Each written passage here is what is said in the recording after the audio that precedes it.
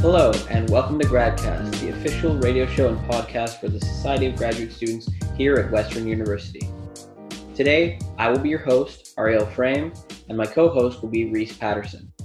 We have a special episode for you planned. We have 4 people coming on the show. We'll have Brendan Samuels, Abby Al-Takriti, Alex Mayhew, and Chloe Stewart. These 4 students were due to be participants in the Western Research Forum that's held annually by the Society of Graduate Students. Due to COVID-19, they couldn't participate, but they could still come on the show and tell us about their work. So, without further ado, on with the show. Hello, everybody. We are here today with Brendan Samuels, a PhD student in the Department of Biology. Welcome. Hi, thanks for having me. So, could you tell us a little bit about your research? Absolutely. So I work at the Advanced Facility for Avian Research at Western. And as the name implies, I study birds. Specifically, my research looks at a major problem for birds that unfortunately kills a lot of birds. The number one thing that people do that kill birds is they let their cats outside. It's a huge problem. But the number 2 thing, which also kills a lot of birds, is windows on buildings, on transportation shelters, all over the place. Wherever you see glass outside, we have a major problem of birds flying into the windows. My research looks at both how that happens at a local level on Western University's campus, but also how do we develop solutions so that we can prevent birds from flying into windows on buildings. Cool. Maybe have you worked out any ways to do that? What methods are good for preventing birds from hitting windows? So that's probably the question I get asked the most because everybody I talk to has a story about a bird that hit a window. A lot of people have problem windows on their homes and they want to do the right thing. And I can offer advice based on what's been done in the past, but I sometimes wish people could just delay those questions until after my PhD when I could be a little bit more confident. The truth is, we don't know a ton about what a bird experiences as it's flying towards a building. In that split second when it has to make a judgment call of, oh my God, there's something in front of me, I got to swerve and get out of the way. What we do know is that if you want to modify a window in a way that will prevent collisions, you have to make it so that the bird recognizes there's a physical obstacle here that I cannot pass through. What's become popular in the past is people will put a silhouette of a hawk or a sticker. They'll slap 1 or 2 up on the window and they'll call it a day. And the research tells us that's not effective. What you really need to do is add visual markers that cover the entire window, edge to edge. You don't want to leave any gaps that are wider than 2 inches apart so that a bird can't try and fly through. And you really need to make sure this goes on the outside surface of the glass, because if it goes on the inside, it's not going to do anything to break up the reflection on the glass, which is a big problem. All right. So my next question to you was, do those bird stickies actually work? Obviously they don't. And also not owning a cat and letting it outside. How did you get into this field of research? What is the interest in birds hitting windows? So I did my master's degree in the same lab. I studied bird hearing, which in itself was fascinating. I was actually on GradCast once upon a time to talk about it. Before that, I have pet birds, and I've always been fascinated by thinking about how animals experience their world. The sensory and cognitive abilities of animals are in many ways different from ours, but in other ways quite similar. And so this momentous task of putting yourself in the head of an animal and figuring out what it sees and what it does has always been really intriguing to me. It occurred to me that I could actually use my knowledge in that area and my interest to solve an applied problem and hopefully help some animals. Cool. And so it sounds like this is the best way to go about it. And there's definitely a gap in the literature, like no one really knew, and people seem to be, quite committed to something that you're saying doesn't work.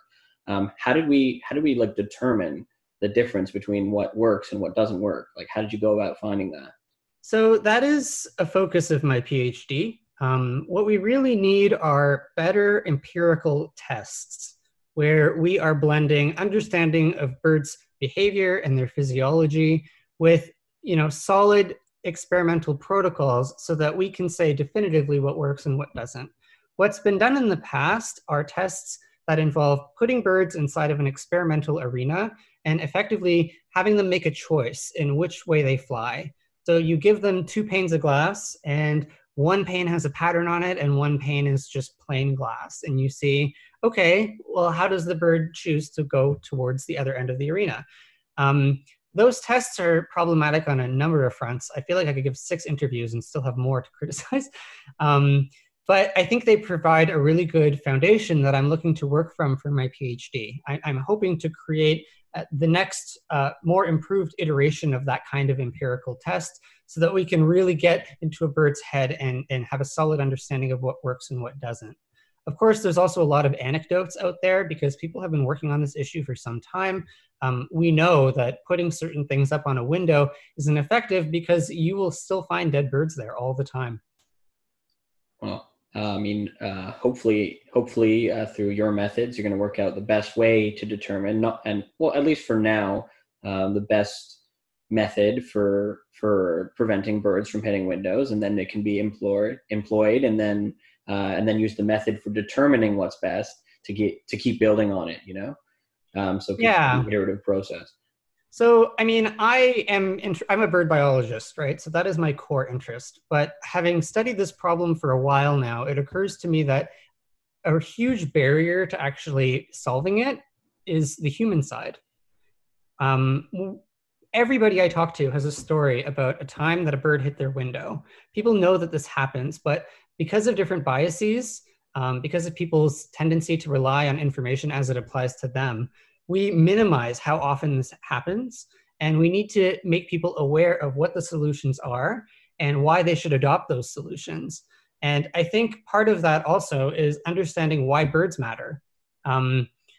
We live in the forest city, and people like to talk about that, but the truth is there used to be a forest here, and now there isn't. Now we've got buildings, we've got concrete everywhere, we've got our campus. And unfortunately, a lot of what we have done to create this built environment introduces hazards for birds that we have yet to take responsibility for and really to understand. And so I love what I do because of the people I get to talk to. If I can change a couple of minds and have people be aware that there are solutions for this problem, I feel good about that. Now, the poster that I was going to present at the research forum talks about this issue specifically at Western, because unfortunately our campus has a big glass problem. Last year I went out and I conducted walking surveys of buildings. I monitored about 40 buildings in the spring and in the fall, and I also collected citizen science reports. I circulated these little business cards. I sent out 1.5 million emails telling people, if you see a bird in trouble, let me know. I want to count it. And what I found was devastating. So between April 1st and November 15th of 2019, I documented 440 bird window collisions on campus. I estimate that my research only picks up about 20% of what happens due to a variety of sources of bias, and also that I was effectively working with just a couple of extra volunteers. Those birds are dying predictably at the same problem spots. We know where the bad windows are. Western's administrators know where the bad windows are because I've shown them. We have the data, we know what the solutions are, but for various reasons, it has just stalled. And even now in the midst of COVID, when we aren't really able to do our research, sometimes I'll drop by on campus and just sort of go for a walk and see what's there. And still, without fail, every day I am finding dead birds that could have been saved. So I would love to see by the end of my PhD a bit more action to remediate this, because I think we have a responsibility to the indigenous wildlife that lives on our campus. Not a lot of universities have a campus like Western's. It's beautiful. We need to start seeing it for what it is, because it's not always going to look this way if we stop paying attention. How do you think your research is going to impact, say, urban planning? So you mentioned the City of London and you mentioned Western's campus. Western's campus is very rich in history. We have a lot of older buildings, and then we're trying to incorporate modern aspects like glass. Everyone likes that clean industrial look. How would your research help maybe future engineers or future urban designers to save the birds? That's a great question. So I can speak to what's going on in the City of London. I think this is a global problem. And so it's hard to give a blanket answer to say how this is going to impact whole fields all over the world. Wherever you have glass outside that creates reflection and there are birds around, probably you are killing birds. Most of this has been studied in just North America. So within the City of London, actually, since I started my PhD, there's been a lot of movement towards introducing a new bylaw that requires the use of bird-friendly materials on new buildings. And so I have been involved with that process, which has been wonderful. But this is an area where we really need to have better empirical data to say these are the materials developers should use, and these are the ones they shouldn't. Now, another layer to this is that you can't just enforce that all over the place. You can't make everybody who's building a home or a new office tower use bird-friendly materials. And I should point out also, 90% of collisions are happening at homes. This is not a problem with just big, tall buildings. These are backyard windows that are incredibly devastating. But you can't enforce that with a bylaw. So what we really need to do is come up with an effective means of communicating this information to people so that they know what the issues are. They know where in their community they can resource solutions. And I think a lot of that is just about having conversations and connecting with people and their values. One thing I love about working with birds, birds are important to everybody. You know, everybody has a favorite bird. Birds are important culturally. They're indicators of the arrival of spring all over the world. And so I think we need to tap into that if we want to save these birds, because a lot of it involves just changing our collective behavior. What can a homeowner do? Like, I know, for example, in my apartment, I have huge, big, like bay windows, and I have birds that are underneath my air conditioning and stuff like that. What can I do as someone that has these big windows, that has existing windows? What can I do to help minimize the impact of birds hitting my window? That's a great question. So it gets complicated when you live in a tall building on an upper floor, because of course, you know, you have to modify the structure in a way that you might require permission to. And I mentioned before that it needs to go on the outside of the glass. So first and foremost, I think, like I said, having a conversation is a good starting point. Connecting with the property manager and saying, you know, I'm concerned about this. I've had birds striking my window. These are sometimes species at risk. Can we talk about solutions? And what are those solutions? Well, on the more expensive end, you can install window film. So I talked about visual markers and how they need to be spaced. There's lots of good information about this. If you visit birdsafe.ca, all of the guidelines are there. Another solution that I think could be effective on campus is you don't need to put up markers right on the glass. You can actually just suspend pieces of cord or string outside the window. So, for example, the International and Graduate Affairs building, big glass box, right? If you wanted to put window film up on that, that would be tricky. It would be expensive. You'd have to clear cut some trees to be able to get a lift machine back there. What we could be doing is going on the roof, taking pieces of cord spaced 2 inches apart and just hanging them over the side, and it would do the job. And research has shown that is effective. It's economical. I think you could do it on a variety of structures, but a big barrier to that is getting permission from the property manager. All right. One more quick question. Since you love birds so much, how do you feel about the geese on campus? You know, I have a lot of sadness over the geese because I think they're vilified in a lot of ways. People have these negative reactions and impressions of geese a lot because of interactions that happen during their nesting season. Geese are good parents. You know, they defend their nests, they defend their babies because they care. And I think people should try and see that as a shared value. Most of the year, geese don't want anything to do with you. But we need to recognize these geese were here long before there was a campus. These geese rely on the campus environment for their very survival. They raise their families there. Their habitat is significantly diminished because we put turf grass everywhere. And so I think they're making do with what they've got. If you see a goose that's behaving aggressively, just take a few steps back and pay it some respect. and you won't have any problems. All right. Well, as one of Western's unofficial mascots, we should respect all of the geese that are there. And I just want to thank Brendan for coming on to this show, and we hope to talk to you again soon. Thanks for having me. It's been great. All right, so we are here with Abby El Takridi, and she is doing her master's in professional education. Welcome. Thank you for having me. So could you tell us a little bit about what you do? So I'm currently the Continuous Improvement Coordinator with Western Engineering. When I first started my master's, I was in a different role. And so I was working with Ivy as a faculty assistant. And that's where I was tasked with coming up with a research project. The task was that the focus should be on a problem of practice, and the problem of practice is something that's embedded within a professional practitioner job. Part of my job was at Ivy was assisting faculty administer their courses online. And this is courses at an undergraduate level, graduate level, and professional programs. And so I interacted with them on their engagement with the learning management system.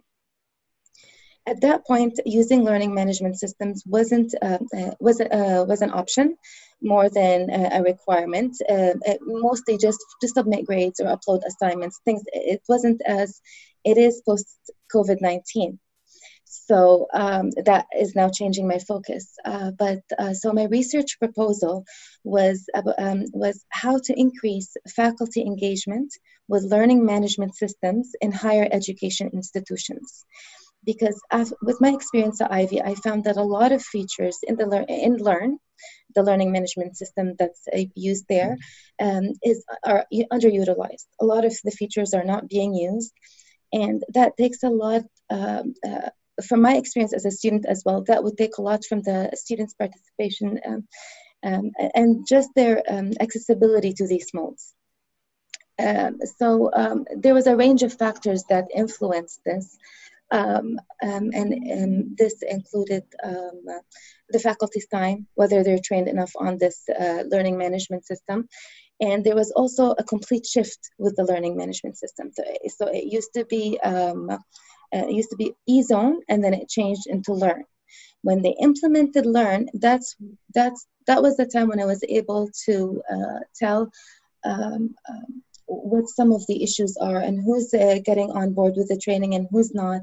And my operational assumption at that point was whoever did not sign up for the training are the ones that are underutilizing the features in the learning management system. So my research proposal comes in multi-stages. And the first stage would be getting all the data logs, the data queries from the learning management system to see what features are being used, to see which features are being ignored. The second stage would be to have a survey with the students and a survey with the instructors. The third stage would be semi-structured interviews. And the fourth stage would be a literature review to hopefully to tie all those together and present some sort of document to see how we can further engage instructors within their context.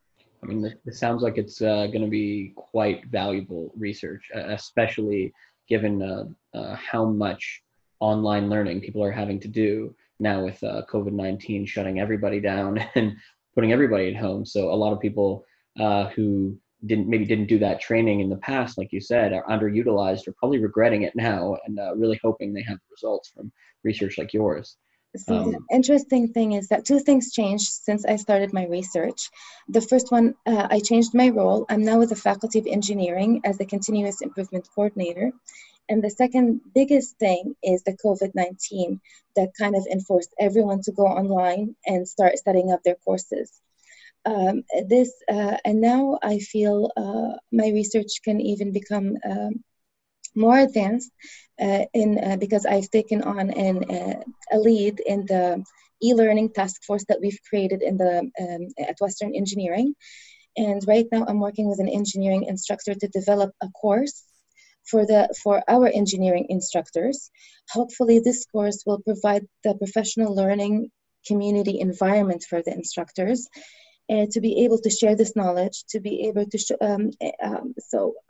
the first thing I did was develop the course outline with specific learning outcomes. And those learning outcomes would be that at the end of this course, they would be able to design their course online and be able to demonstrate their ability to use the OWL features. Now, the Faculty of Engineering uses OWL. OWL is their learning management system. It's different than Ivy. I was working with Learn. So now my focus is OWL. And I'm working with the Center of Teaching and Learning to hope to see what they have. There are a wealth of information there to basically see what I can take from there that is more context based for our engineering instructors and disseminate this information in the course.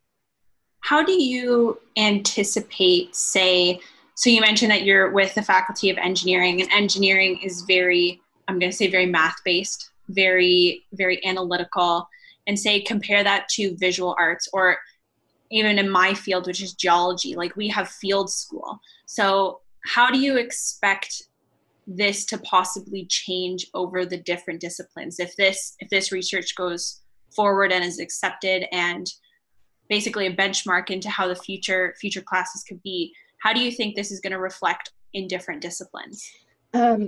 It would reflect in the tools that are being utilized within the learning management system.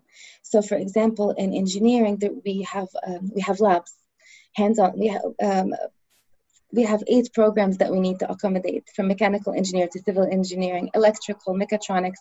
So all those different fields have unique needs, and so I think that the main thing would be. I think the main challenge would be enabling the instructors and making them aware of all the tools that are available so they can be able to decide which ones work for their specific course and which ones will bring out the course learning outcome. I'm hoping that at the end of all of this, everything we do is to increase the student learning outcome. And after doing some literature review, initial literature review, I found a lot of researchers saying, connecting the increase of student learning outcome with the engagement of instructors with the learning management systems. So the more we have instructors trained, the more the students will gain, the more comfortable they will be with using the learning management system. Do you expect to see a divide in age of people using the learning management systems compared to, say, like a professor that's been here for a very long time and has seen changes in the learning management systems from OWL and Sakai and all of these different ones to maybe like a postdoc who has been at Western and is familiar with OWL and is a little bit more familiar with how students think? This is a very interesting question. And that's instructor behavior is definitely a factor that I am studying, and that it will be incorporated into this research. When I was talking earlier with the instructor I'm working with to develop the course, the very first unit in the course will be introducing the OWL tools and the e-learning kit. And now we know that we have a diverse group of instructors, some that are very strong on OWL that are already using these features, and some that are not using them. And I asked them about the new faculty coming in and their use of OWL, and it was mentioned that the newcomers or the new instructors might in fact be the ones using OWL more than the ones who've been here. So we can't necessarily connect how long they've been with engineering with how much they're using OWL. Their experience, and it doesn't necessarily correlate with how much they're using OWL. So it's broad, and I'm sure, but this is all based on my personal experience as well. I have faculty that are older, that are on top of this, that are just reading this. They want to give the students the best learning experience. And I have other instructors that do want to have that, but they are simply occupied with their research, with many other things. And I found with the research I did so far is that there's a multitude of factors, including institutional trust and relational trust. I know that I, for one, would love an OWL tutorial. And you'd be amazed by how much information there is with the Center of Teaching and Learning, how much videos they have, and how much people don't know about it. And I think that's what I want to focus on. I want to make sure that our engineering instructors know of those resources. Not they are there, but every time I am engaging and I'm talking with the instructors more, I feel that they're just not aware. There are course templates or course OWL templates that are built and created for instructors that almost 95% of the instructors are not using. So having these course templates embedded in the course that I'm planning, having this information available and promoted to the instructors, I think would be very beneficial.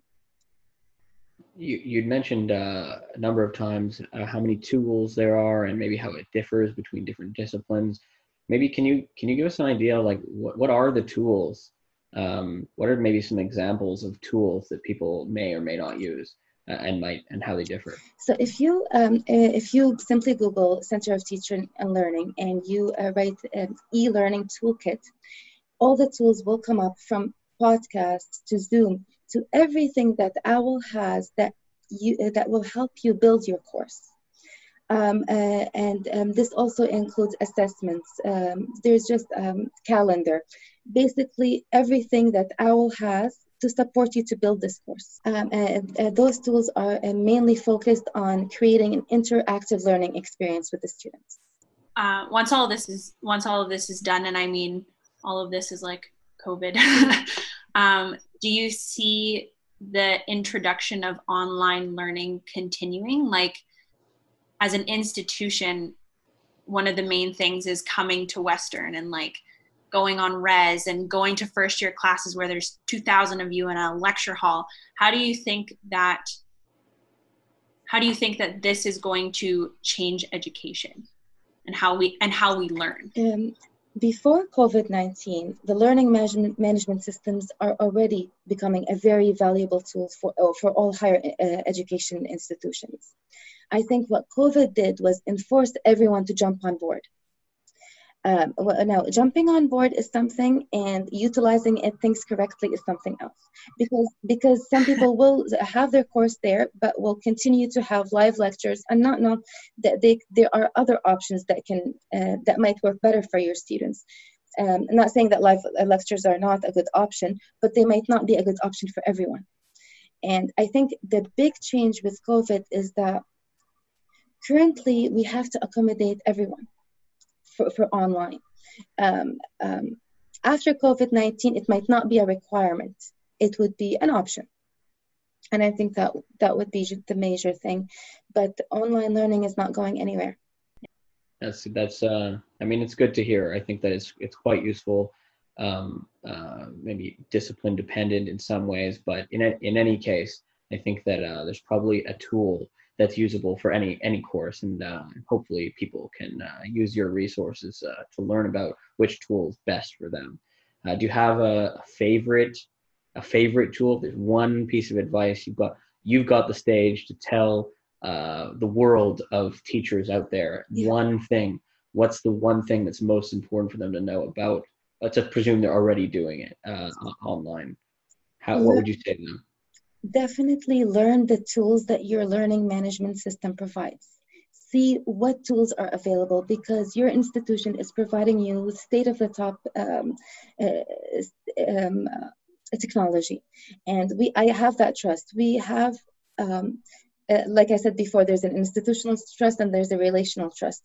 We trust that our institution is equipping us with the best technology, but we just need to be able to learn about those tools and use them effectively in a way that will help our students. So if you familiarize yourself with those tools and use them specifically to enhance your students' experience, that would be the best. Okay. Well, thank you very much, Abby, for coming on the show. It's been great to have you and good to learn about your work and your proposal, and I wish the best. Thanks for coming. Thank you very much. Thank you for having me. All right, so we are here with Alex Mayhew, who is doing their PhD in library science. Welcome to the show. Thank you. So could you tell us a little bit about your research? Well, I mean, first of all, the question of what counts as research is somewhat problematic. It's like, is investigating an unknown part of reality what's required for research, or would someone coding up a website in HTML, would that be research?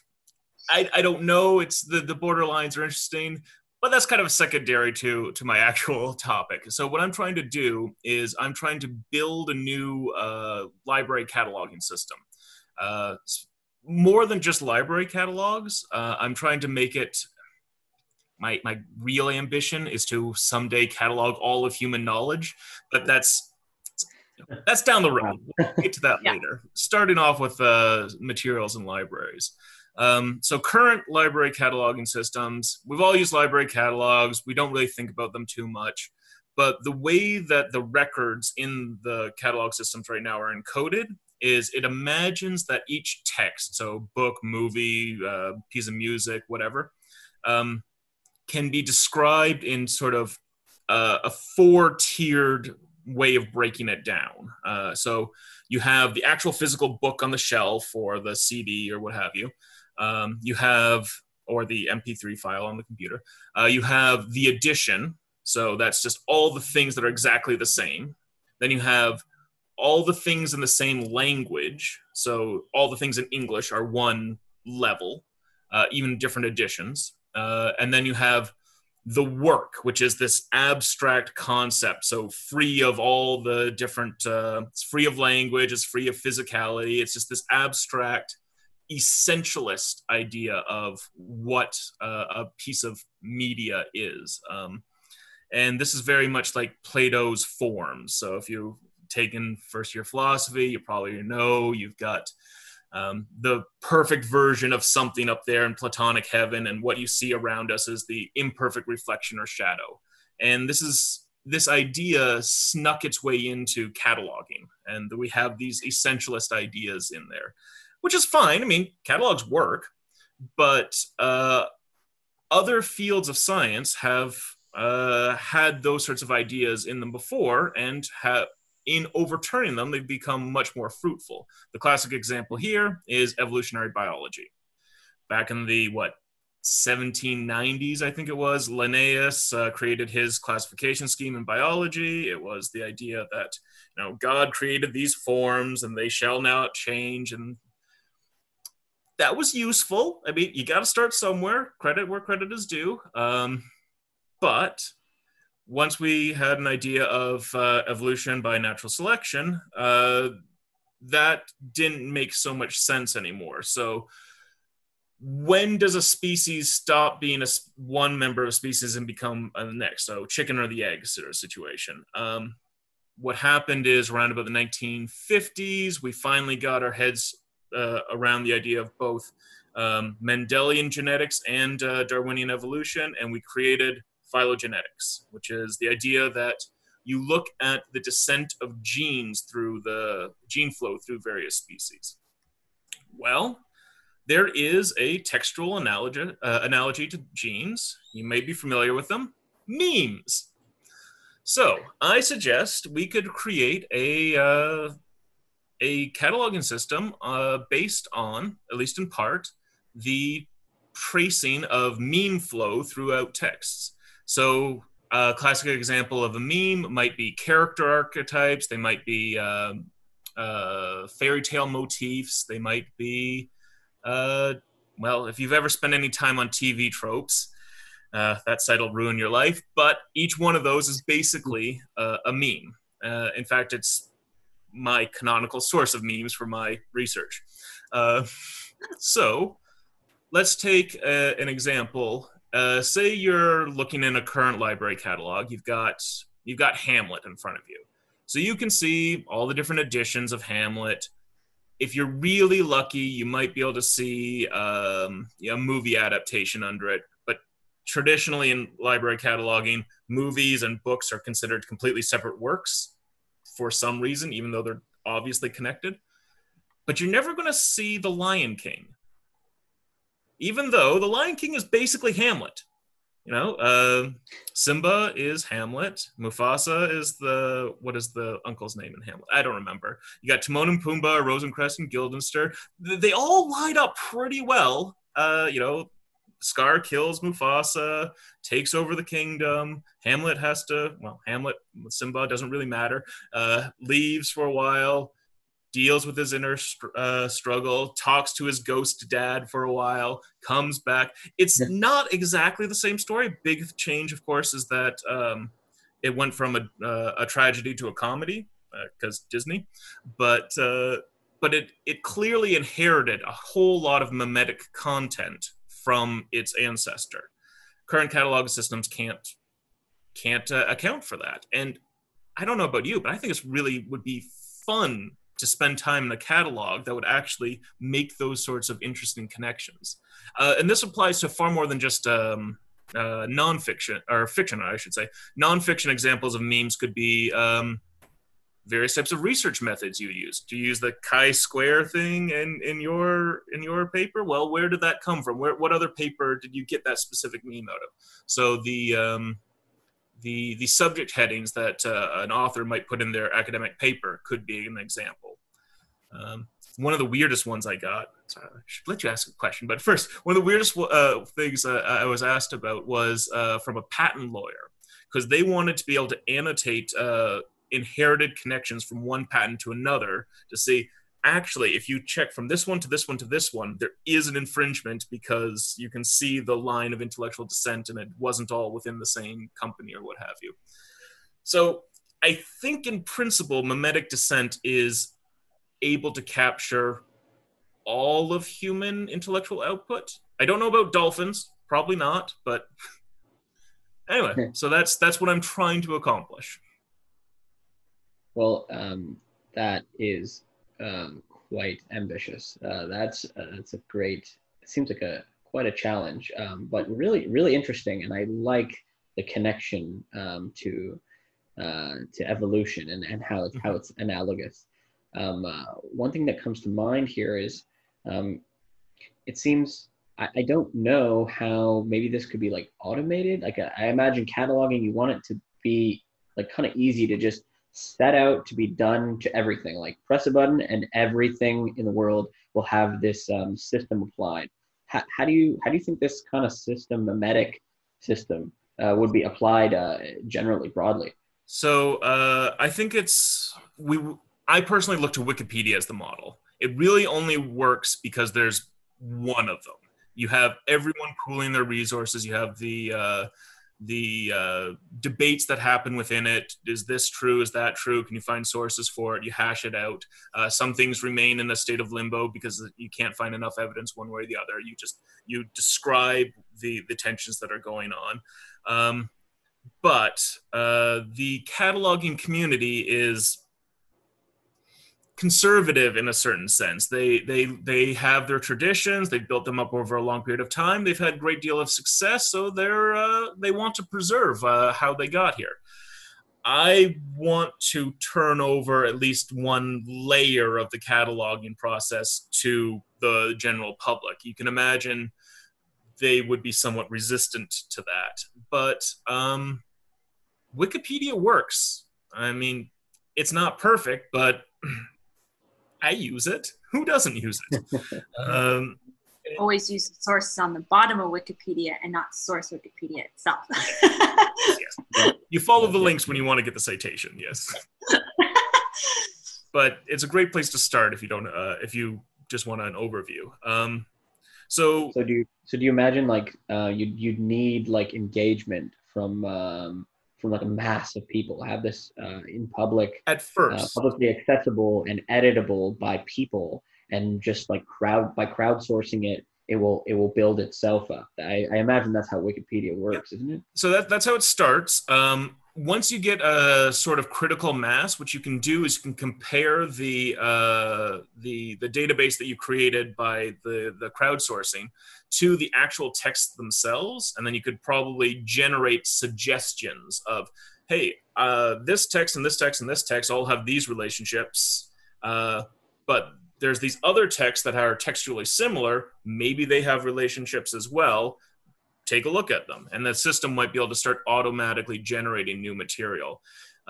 That's actually one of the things that is, in my opinion, a bit of a failure of the current cataloging system. Despite a huge amount of effort on the current catalogers to try and make records automatically populated, the whole reason for that 4-tiered hierarchy is so that you don't have to reproduce all that work. The stuff at the esoteric top level should be inherited by each of the various editions and languages and individual texts at the lower levels. But in practice, the actual software used does not actually do a really great job of inheriting all that stuff. But a system based on inheritance would actually, ideally make that sort of automatic generation of new records far more robust. And you can go far beyond just published works too. I mean, you can find your favorite fan fiction, you know. So are you looking just to see whether this is feasible? Are you convinced it's feasible and now you're just looking how to apply it? I have to admit I am convinced it's feasible because I think this is somewhat a more accurate model of how texts enter the world. I think that texts come from authors who are inspired by other things. I don't think things are created ex nihilo. But my personal goal is to actually just make a functioning prototype, and I use standard wiki software, so same stuff that runs Wikipedia. There's a couple extra add-ons, the Semantic Media Wiki. I then download RDF files. I put them through visualization software, and it shows like little family trees and little cladograms, just like in biology. And they're really simple, but it's a proof of concept because I am not a coder. So I guess let's say Dewey Decimal System to like this system. Two different roles. If you were to fix DB Weldon Library, what would that look like? So Dewey Decimal System and the physical libraries are doing something a bit different than what I'm doing. So Dewey Decimal System puts all the books in one order on the shelf. That's a great thing to be done so that we can find where they are, and it's a really hard thing to do. I don't envy DB Weldon. I'm trying to do something entirely different. Imagine you had like a computer file folder and it had one version of every single text ever written in there with a random identifier. How would you find those? Well, it's going to branch off into a million different directions. It's not going to be a one-dimensional line.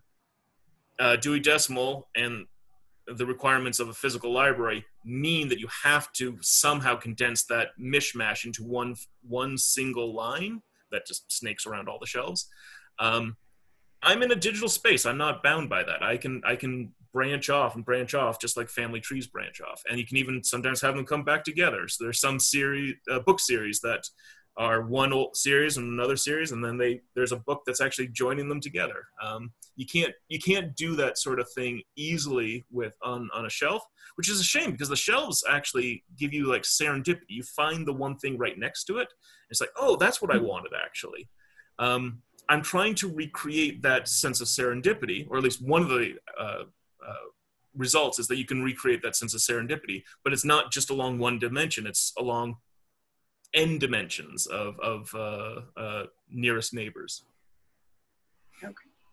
Wow, I can imagine with your system in place, would really like boost creativity with people. I know that I've heard, I didn't grow up with Wikipedia, but I know that kids nowadays will just be like, go to Wikipedia and look for something, and then that might have an idea and then link to something else. So I have to admit, this method of cataloging would promote that. I think that is my fundamental goal. Like, who would go into cataloging? Cataloging's boring. Nobody cares about cataloging. But what cataloging is it's 2 steps removed from everything. So if I can make finding the answer that already exists out there 1% more efficient for everyone in the world, that has a compounding effect. So that's 1% more efficient this year. That's 1.1% more efficient next year. All of a sudden, in 7 steps, I've like doubled the efficiency of the entire world. That's motivating, even though it's just cataloging. And honestly, the best part of Wikipedia is going down a Wikipedia hole where you just click and click and click. And then I start off looking at flowers, and then all of a sudden I'm into like World War II planes. It's like, what, how did I get there? That's the fun of it. Really That's is one of the other funs of TV tropes too, but again. Excellent. Well, that's just about the time that we have, but it's been great hearing about your work, and I wish you all the best. I really hope that you manage to get this off the ground. I look forward to seeing your prototype. Maybe post a link, add us on social media, and we'll all take a look at it. But thanks for coming on the show. Thank you. Hi, today we have Chloe Stewart, PhD in the neuroscience program. Welcome to the show, Chloe. Thank you. It's really exciting to be here finally. Excellent. Why don't we get right into it, and why don't you just tell us a little bit about what you do? Sure. So my research is in guilt, which immediately puts people off when I first talk about it, because I think we've all experienced it and none of us enjoy it. It's a very painful emotional experience, but it is a necessary emotional experience. So I always tell people that you want to feel guilty, even though obviously in the moment you hate it. It's important for a couple of reasons. So guilt is important to get you to say sorry when you do something wrong, to get you to try to fix things that you've done wrong. And then also it's important to stop you from doing those bad things in the first place. So you might think, yeah, I could steal this chocolate bar, and I should because chocolate's so delicious, but I will feel bad about it later, so maybe I shouldn't. And then you just don't do something bad. So guilt is really key sort of to everybody's functioning, but there are a lot of disorders or diseases where guilt is either too much or too little. So a too much example would be obsessive compulsive disorder. Often people with OCD experience excessive guilt so much that it's debilitating, and it really influences their disease course and their ability to deal with their symptoms. Similarly, on the other side, it's very possible to have not enough guilt. So I think sort of the example everybody would be most familiar with is psychopathy. People who experience psychopathy or have callous unemotional traits are much more likely to engage in antisocial behavior, to be willing to harm others emotionally, physically, in all sorts of ways, because they just don't care about the consequences of that. They don't feel guilty about it anymore. So my research is specifically looking at the way people feel when they feel guilty, that physical experience of guilt. I'm sure we've all been there. You know, your heart starts to race, maybe your skin starts to flush a little, your hands start to sweat. And we know that with all of our basic emotions, so happiness, sadness, fear, you can have a physical reaction. The physical reaction is kind of key to that experience.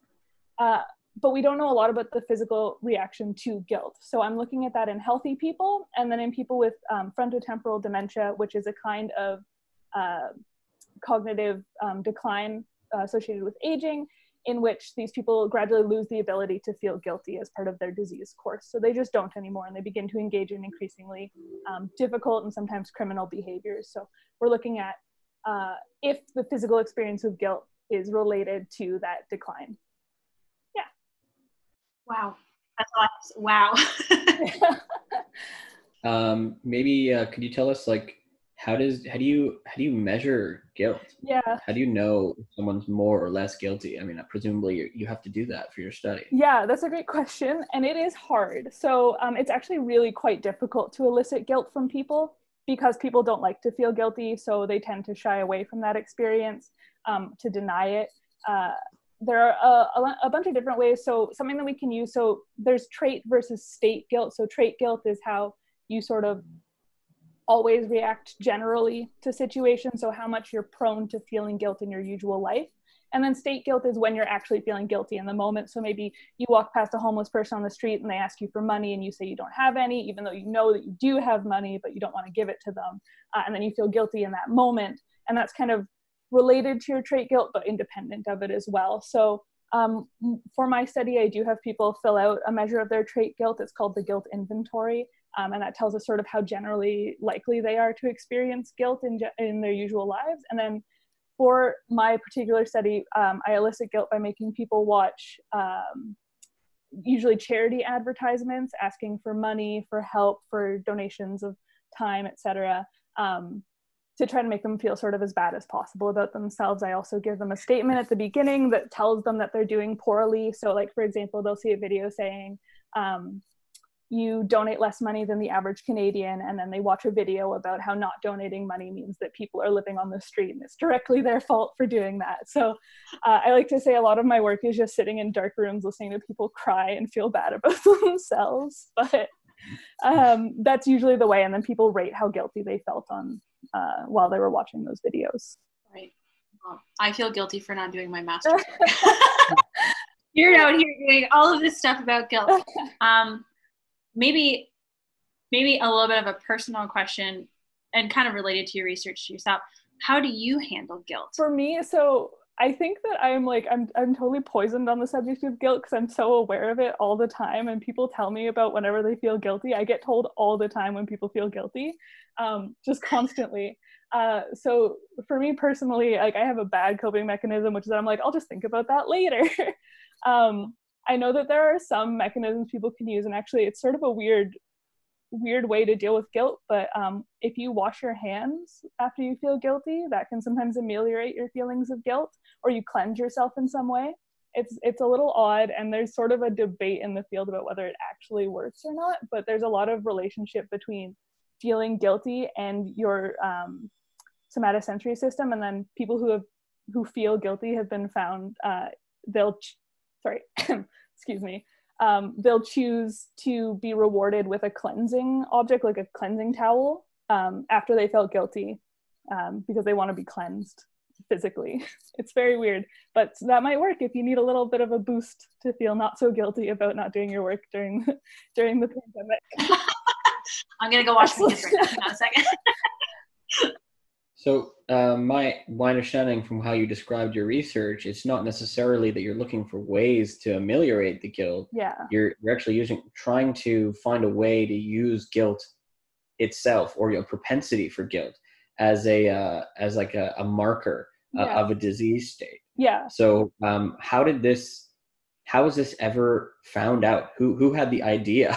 Was it your idea at first? It was not my idea. Particular? No. So there's a bunch of research looking at the physical experience of guilt, primarily in people with FTD. And this sort of started out, people don't really look at guilt so much, but during a moral dilemma. So thinking if you're familiar with the trolley problem, basically there's one person on a track and then 5 people on another track.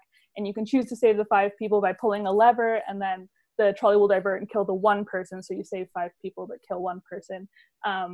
So they've done a lot of research in people with frontotemporal dementia who, while doing that task, when they make that choice about whether they should pull the switch or not, they'll usually pull the switch and they don't care about it. And you ask them how they feel and they say, it's fine, I don't care. And they also record their autonomic responses at the same time, and they show no response to it at all. Whereas if you record that off of a healthy younger person, or a person with, for example, Alzheimer's disease, they will be distressed by having to make that decision. And then also they show that physiological response to it. So we look at specifically, these studies typically look at galvanic skin response, or the electrodermal activity. So how much sweat your skin is producing, the conductivity of that sweat. In healthy people, it changes, it goes up when you're anxious or stressed or something sort of happening emotionally. People with FTD don't have that. Similarly, people with psychopathy also don't tend to show that response to emotional situations that healthy people do. So I'm kind of building off of that to look at guilt sort of more specifically than people have previously, so really focusing in on that experience of guilt, and then also to see, once we know about the physical reactions, so I look beyond the galvanic skin response to other things like heart rate and respiration, and the movement of the stomach muscles, and then can we then take those signals and make a change? Can we affect them in some way to make people feel guilty? It sounds terrible, but we do want to make people who are low in guilt feel guilty. Because it can help to kind of get them to not do things that are damaging to other people or to themselves. Similarly, if we see those signals and they're very heightened in people with OCD, can we scale those back and maybe help them not experience such high levels of distress at guilty feelings? So one day. So your study, you actually had patients come in and do this. I mean, are you still doing that study now? No. Or so It's on hold due to COVID-19 because I work out of one of the hospitals in London. So we're obviously closed down for the foreseeable future. And since I work with a vulnerable population, elderly people with dementia, who are therefore less likely to follow the instructions and rules for masking and for hand cleaning and etc., I'm not anticipating a quick restart to the project. I have had some patients come through, so about 4 per patient group. So I have a couple of different dementias that I'm looking at to kind of compare to FTD. So things like Parkinson's disease and Alzheimer's disease and dementia with Lewy bodies, which all have sort of different patterns of this autonomic expression of the disorder as well as emotional. So I have about 3 or 4 people per group, which is not a lot, unfortunately.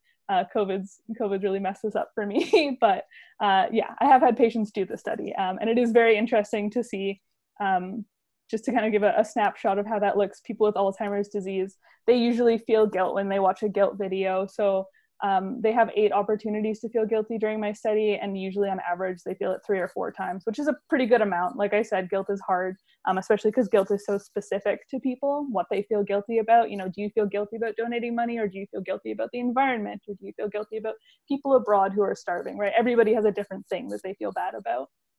So they'll feel it 4 times maybe. People with FTD never feel guilt. I have not had a single one of them say that they felt guilty ever. So you mentioned an older population. Would you be interested in doing it in very young, like not infants, but like people that are like 3, 4, 5 years old? I mean, there's that trend going around online of like, you leave your kid with like a marshmallow in the front and be like, don't eat the marshmallow. And then they go away. And then like, I guess it's more like rewarding, but also like, do you feel guilty about eating the marshmallow and then getting another marshmallow afterwards?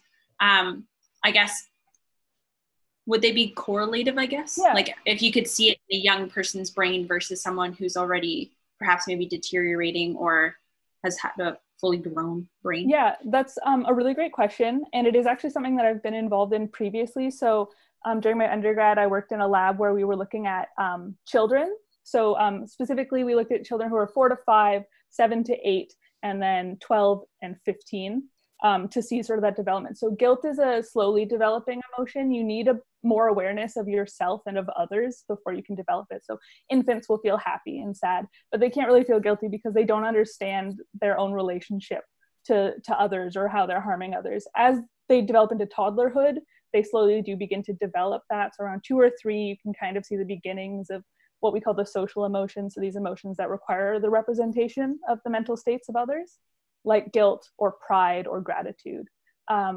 Toddlers will develop this, but it's still quite underdeveloped. So kind of the fun way I like to describe it is we tell them a story saying, John showed Jimmy his chocolate bar and then put it back in his pocket. And when John left, Jimmy took that chocolate bar and ate it. How would you feel if you were Jimmy?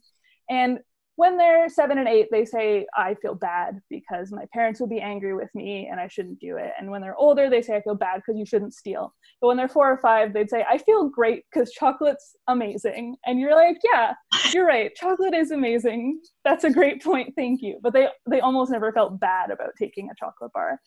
So yeah, it's kind of like, FTD is kind of like that flip side of they sort of generate back into childhood of not really understanding why it would be bad to take something from someone else, you know, that you're depriving someone or hurting them in any way. They don't really make that connection anymore, even though in the early stages of FTD, before that cognitive decline really kicks in, but they're still showing that emotional issue. They do understand the rules and they can articulate them for you, but they'll still break them because they just don't have that emotional reason not to anymore. Whereas children are less able to articulate the rules in that way. But yeah, working with kids on this topic is adorable and hilarious. I mean, this sounds like a really worthwhile study. I think if you could get this really narrowed down, really precise, like this is how you measure guilt, this is how we can quantify it, and this is what we can look for in people who maybe are at risk for developing FTD, just to see whether it's like getting started or not, would be really valuable work. So thanks for doing that. Thank you. I do agree, though. It is important, especially because people note when they come into the clinic, when they're already in the disease has progressed to such a stage that you can see it on their brain scans, it's too late to make any changes, that the brain is already gone. But the symptoms, these emotional symptoms are onsetting way before that happens, way back. And people, it's just so gradual and slow that people don't necessarily notice it. And they do, but they make excuses. They're like, oh, that's just how he's always been, or she's always been a little rude, right? But it kind of gradually slides into getting worse and worse. So if we can sort of hook people up and see like, oh, you're showing these autonomic symptoms that are suggesting maybe you're not experiencing emotions the way we expect you to, maybe we need to start looking at if you have one of these genetic variants or something like that, or if we should be monitoring you more closely. So I think it's very important. Personally, I have no bias on this matter, but I think it's important. Well, thank you so much for coming on the show to tell us about your work. That's about all the time that we have, but it's been great having you on the show. Thank you. It was a pleasure. This has been GradCast, the official radio show and podcast for the Society of Graduate Students here at Western University. I've been your host and producer, Ariel Frame, joined with my co-host, Reese Patterson. Today we spoke with Brendan Samuels, Abby Altacredi, Alex Mayhew, and Chloe Stewart. These 4 students were meant to be participants in the Western Research Forum that's held annually by the Society of Graduate Students if it wasn't canceled this year due to COVID-19. If you'd like to find more episodes of GradCast, we have 2 other episodes covering students from the Western Research Forum. You can find us online at gradcast.ca on our website, or on Spotify, iTunes, Google Play, or anywhere where podcasts are available. We're also on YouTube at GradCast Radio. Follow us on Instagram, Twitter, or Facebook at GradCast Radio. If you'd like to come on the show and you're a graduate student at Western University, then email us at gradcastradio@gmail.com. Thank you for listening.